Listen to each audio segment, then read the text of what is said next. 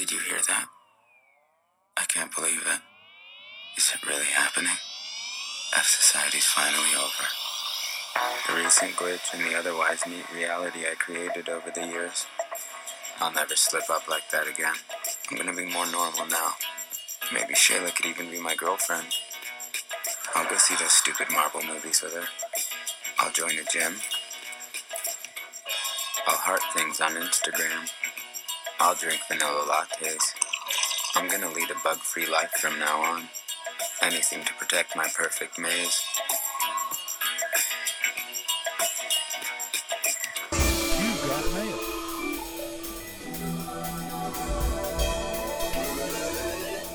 I'm so excited to be here for another episode of the Hello Friend podcast, a podcast all about the series Mr. Robot. Today, we're here to talk about the third episode of season 1 called Debug. I'm here with Henry. My name is Margaret. Henry, this episode was pretty fast moving and had a lot of really awesome themes. What did you think of Debug? I thought a lot about bugs and the bugs in my life, both software and otherwise. And I think that's really the kind of theme for this episode, is an examination of bugs that we have in our life. And in a lot of ways, it really goes in deeper to some of the themes that were introduced in the previous week, ones and zeros, in terms of what is control and what it doesn't mean to really have free will and choices. Because in some ways, bugs are looked at as not only opportunities for learning, but also the thing that sort of makes people tick in some ways and makes them unique to who they are. And keeping these bugs secret is something that's revealed to be of great importance to Elliot.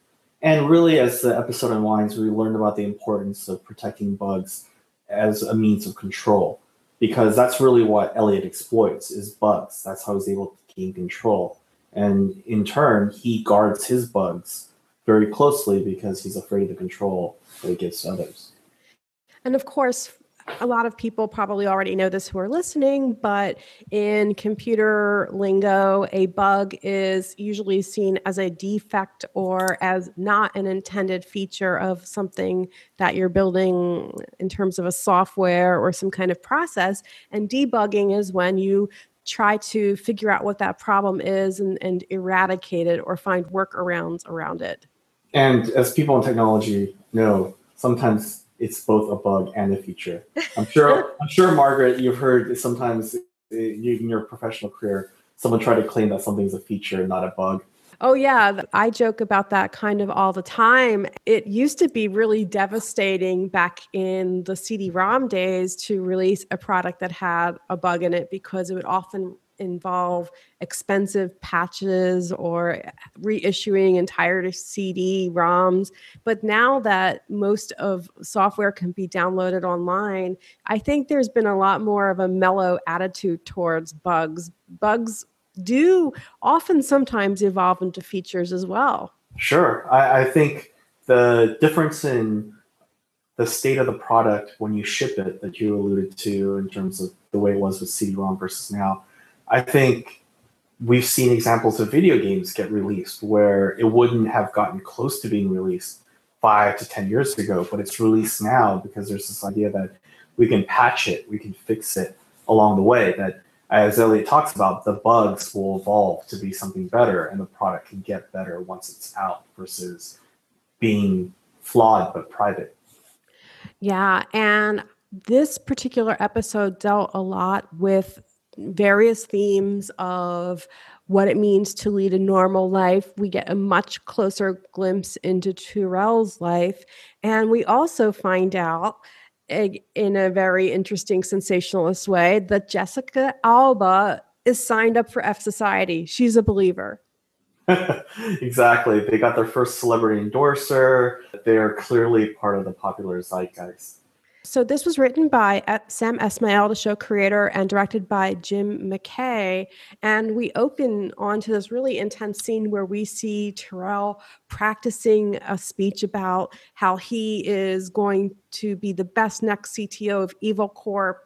And we learn a lot about him in this opening scene. Yeah, it reminded me a lot of American Psycho, right? This kind of guy preparing to be something that he's not quite authentic about, but trying to be very, very determined in the way that he presents it to others. And this reminded me of a few things too. So, first of all, he was so hard on himself and he was slapping himself as he was practicing and not getting his lines right. And he was scolding himself, don't be a cold robot. His shirts are all color coded, which I actually took as inspiration, and I color coded all of my closet to match Terrell. And then there's one more thing I wanted to ask you about, if this was familiar. So when Terrell goes to Evil Corps headquarters for his big meeting where he's all ready to deliver this speech, and the receptionist offers Terrell Pellegrino or tea, as soon as that happened to me, I was like, oh, he's in trouble. Because the minute when you go to these big meetings and they push food on you, that's often not a good sign. It's a sign that you're going to be waiting for a while, right? It's the person managing the schedule's attempt to pad the schedule to buy time. Yes, it was such a disappointment to Terrell that he was overlooked when he found out that they found a candidate for CTO. It's funny because the executive who was speaking with Terrell, again, this is a very East Coast tech company. It belongs in Manhattan, because if you think about somebody like Eric Schmidt is more likely to wear a reflective mirror vest with a hat with a feather in it, like he did at this Future event a few weeks ago, than he is a real button-up suit like that. And so it seems otherworldly almost as far as a tech company goes. Sure, and the fact that he complimented him on his tie, the maker of his tie. Nobody wears a tie in Silicon Valley, right? So the idea that somehow some executive would be complimenting his CTO on the choice of brand of tie, it's a very East Coast thing. Yeah, and then we see Terrell take his anger out on some poor guy he hires to allow him to beat the crap out of him. What do you think makes Terrell tick? What is motivating him? Ambition, control. I think those are the two things that come immediately to mind. I was comparing the way that Terrell dealt with setbacks and disappointments to Elliot. That Elliot goes and sees a psychiatrist and sits in the office and pays this woman, a couple $100 an hour. And Elliot and Terrell spends the same amount of money to pay a homeless man to let him get beaten up, right? To let Terrell beat him up. I was just thinking about the difference that those two have. It's really interesting to see how they are in some ways so much alike, but they're playing on completely opposite sides of the table thus far. And in a way, like when you think about the things that Elliot has done to the psychiatrist, like he drove off her boyfriend who was cheating on her, but he drove him off, had him reveal everything to her so that she learned to make wiser decisions, and puts his psychiatrist through some tough stuff. And when I start thinking about that versus a homeless guy who gets beaten up, I don't know, like it seems less clear which one's better or worse in some respects. Is that terrible? No, it's not. And Terrell and Elliot have a similar level of arrogance, like they know people better than they know themselves. And also the attempt to then manipulate outcomes based on that sense of arrogance, right? Once you feel like you know better, then you also feel like you know better what the outcome should be. Then it comes an issue of what do I need to do to affect the outcome so that things turn out quote unquote right.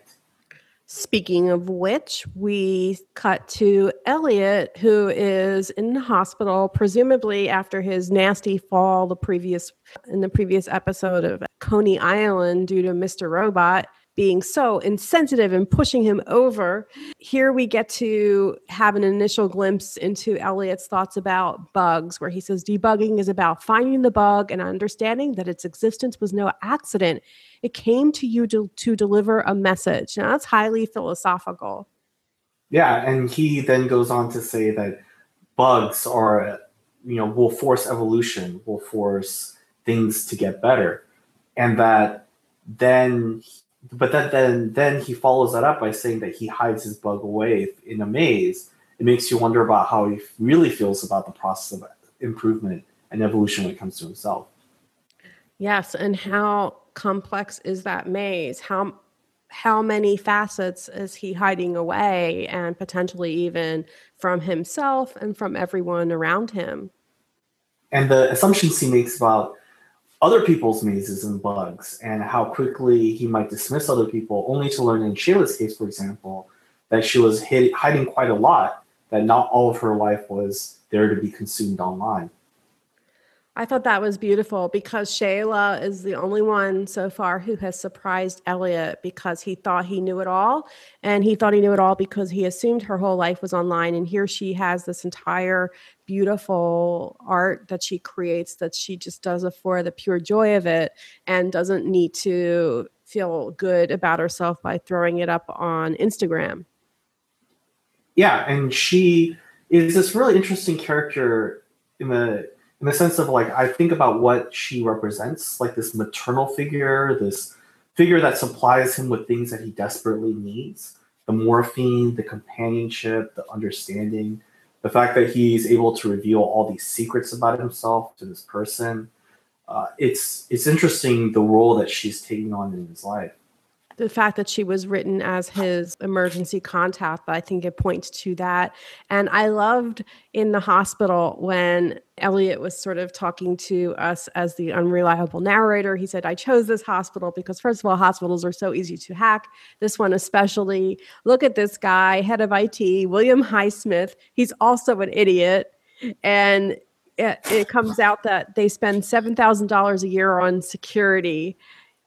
That was his Batman moment, right? You talked about the similarities with Batman before, and it's like that moment when the hero reveals that he's not quite as down and out as you might think, that the hero has asserted his heroic powers to actually take control of the situation when you might think that he's lost control. Yes. And how many organizations right now are still running on Windows 98 and spend $7,000 a year on security? I know I've worked some places that you would think would have much higher security, and they just don't. And it's always surprising. So when you hear things like the Sony hack, for example, it's kind of not surprising. No, it's not surprising. It's something that people should be more aware of. There was an organization that I ran across in law school that was an outgrowth of a computing scientists for professional responsibility. I can't remember the exact acronyms, but there was a group called Privaterra that did computer security consulting for human rights organizations.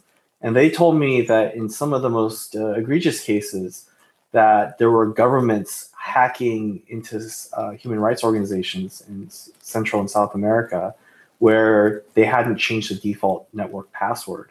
And so that allowed the government to read all of their email and other private data. And they only contacted them when they got suspicious after the government kept picking up their informants, kept breaking up their meetings, and they started to get really suspicious about how the government was able to anticipate their actions. And so they called the group in and they did the security analysis and discovered this flaw. Totally. And even just the other day, I read an article that was about the LinkedIn hack.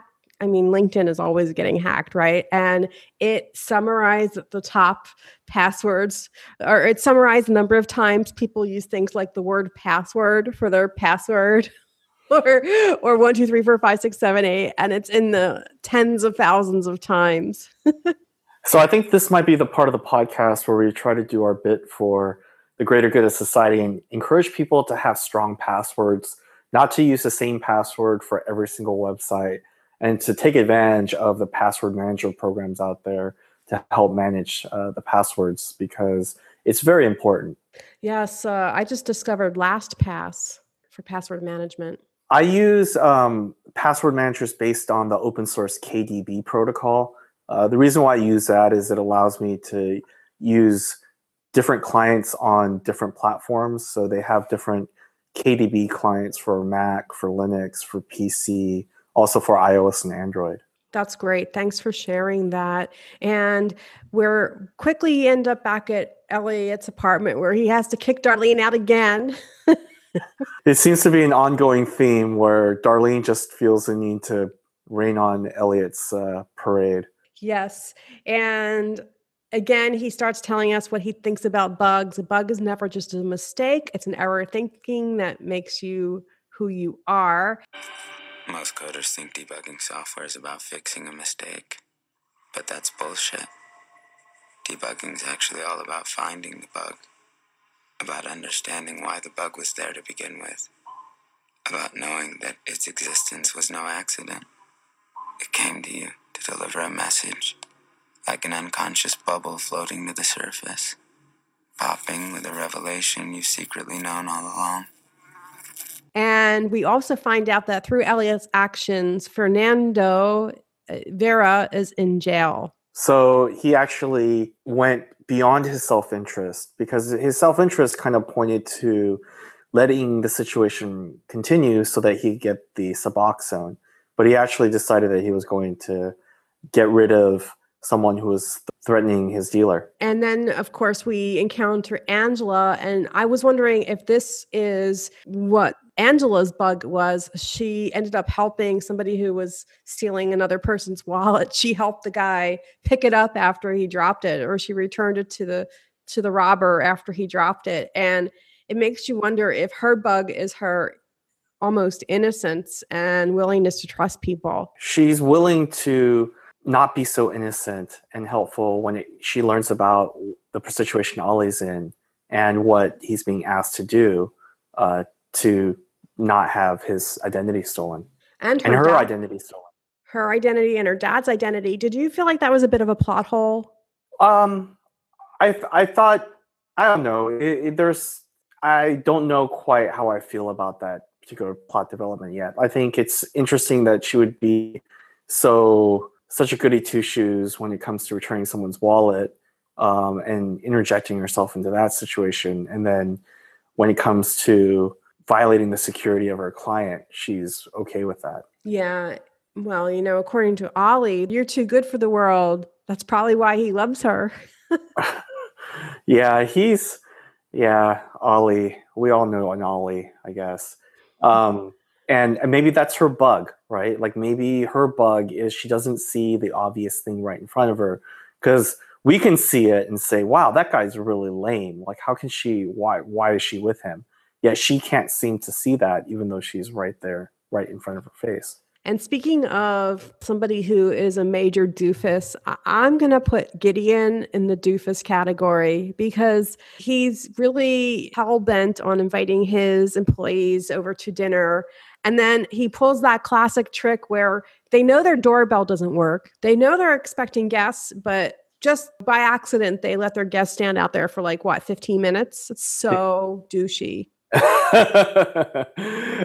Has this happened to you before? I just know the type. He cornered Elliot during the dinner party, and he forces Elliot to let him hug him, even though Elliot has made it clear a million times, dude, don't touch me. This guy Gideon has to be all paternalistic, but they're not a family. He's not his dad. You want to tell me what's going on? Not really. No.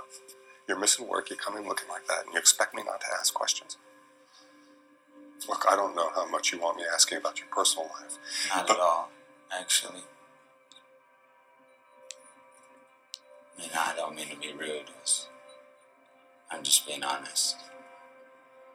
That seems to be something that Gideon does with Elliot, is push up the intimacy beyond the bounds of what Elliot feels comfortable with, where he reveals that he's gay and Elliot didn't really ask him. When he starts asking about what Elliot's doing and the way that he looks, and Elliot says, hey, it's none of your business, he seems to be constantly trying to become more intimate with Elliot, despite Elliot's wishes. It's really subtle. I think you're supposed to think that Gideon's a good guy. He's kind of a good guy, an evil Ned Flanders kind of good guy. There's something not totally safe about Gideon. And speaking of not safe, Mr. Robot shows up at Elliot's work. Uh-oh. Elliot, I cannot believe you work here. This place is a shithole. Look, I thought I'd swing by, take you to lunch. Right around the moment where Elliot was talking about how bugs need to be hidden in mazes, and he was feeling pretty good about his ability to move on with his life after he got rid of F Society, so he thought, right? Yeah, I love that where Elliot felt like he was finally free. He meets Mr. Robot in the bar. They both order a terrible appletini, which costs $12. I think that's an interesting clue.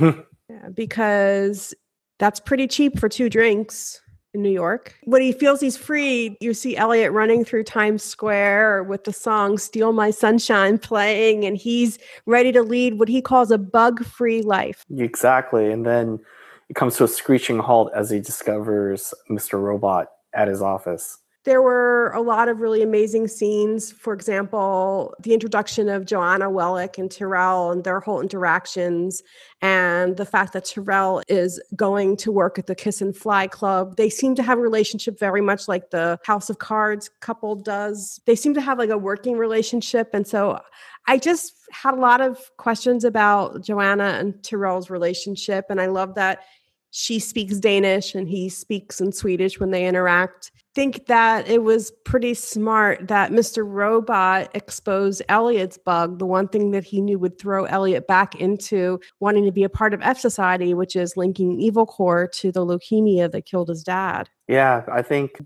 Elliot's relationship with his father, both the way that things happened in the past and what he's going to be driven to feel good about that relationship is going to be something interesting to explore as the season goes on. Yes, I'm very interested to see what happens there, and I'm interested to find out more about why Tyrell is so driven and seems like he's being driven by his wife on a certain level. He almost acts like he was browbeaten for not even performing well enough, and that's kind of odd. And what's that about? What's their relationship about? It's very strange. Yeah, this episode does a great job of making you want to learn more about that relationship and what's really going on there. When Tyrell was basically picked up, that receptionist knew enough about him to know where to go and hook up with him. And while the receptionist was in the shower, taking a shower, Tyrell installed FlexiSpy, which is a phone spying software. And that's what he is using to track the receptionist, also known as Anwar's phone, after seducing him. So real world references. I thought that was cool. Yeah, and for people who didn't pick up on it, Anwar was the receptionist for the CEO of Evil Corp, Philip Price. And so Tyrell, obviously motivated by wanting insider information into what's going on and knows that this guy controls the schedule. The way that was depicted was very realistic. You know, just simple things like making sure the scenes about checking for root, rooting the Android phone, using those permissions to then install the spyware. That's all very authentic and very well done. Very exciting. And thanks for sharing that, Henry. And thanks so much for talking about this episode of Mr. Robot with me. I can't wait to talk to you more about the rest of season 1. Yeah, me too, Margaret. Thanks. It's been great having the chance to talk about Mr. Robot, and I wanted to thank Henry, and I wanted to thank all of the people who have subscribed so far to this podcast, the Hello Friend podcast. I look forward to talking more with Henry about season 1 and gearing up for season 2, which starts in July of 2016. If you want to share any comments, please feel free to rate and review us on iTunes or through our Facebook page at the Hello Friend podcast. If you like this podcast and you're interested in hearing some of the other shows that we recap, please check out the Zombie Jamboree podcast, all about The Walking Dead. And you might want to also check out the Orphan Cast, a podcast that's all about the pretty cool and wild show Orphan Black. Okay, enough grilling of the guests. Let's check on the real grill, shall we? Elliot, I could use your help. So, I have a confession. I had the sysadmin at the data center in Dulles check that server again. Gideon, what did you do? Of course, there was nothing. I have no idea what there was to even be suspicious about. I mean, what possible motivation would you have to do anything? I guess I was just... Gideon has to let this go. If he comes near this hornet's nest, I'm not sure I can save him from it. I have to kill any suspicion left. You've been nothing but a hard worker for Allsafe. So, I apologize. After the conversation on the plane, I knew what was at stake. The whole company. I was worried that the DAT file I found wasn't the right one, and I just didn't want to get your hopes up in case I was wrong. That's why I didn't tell you before the meeting.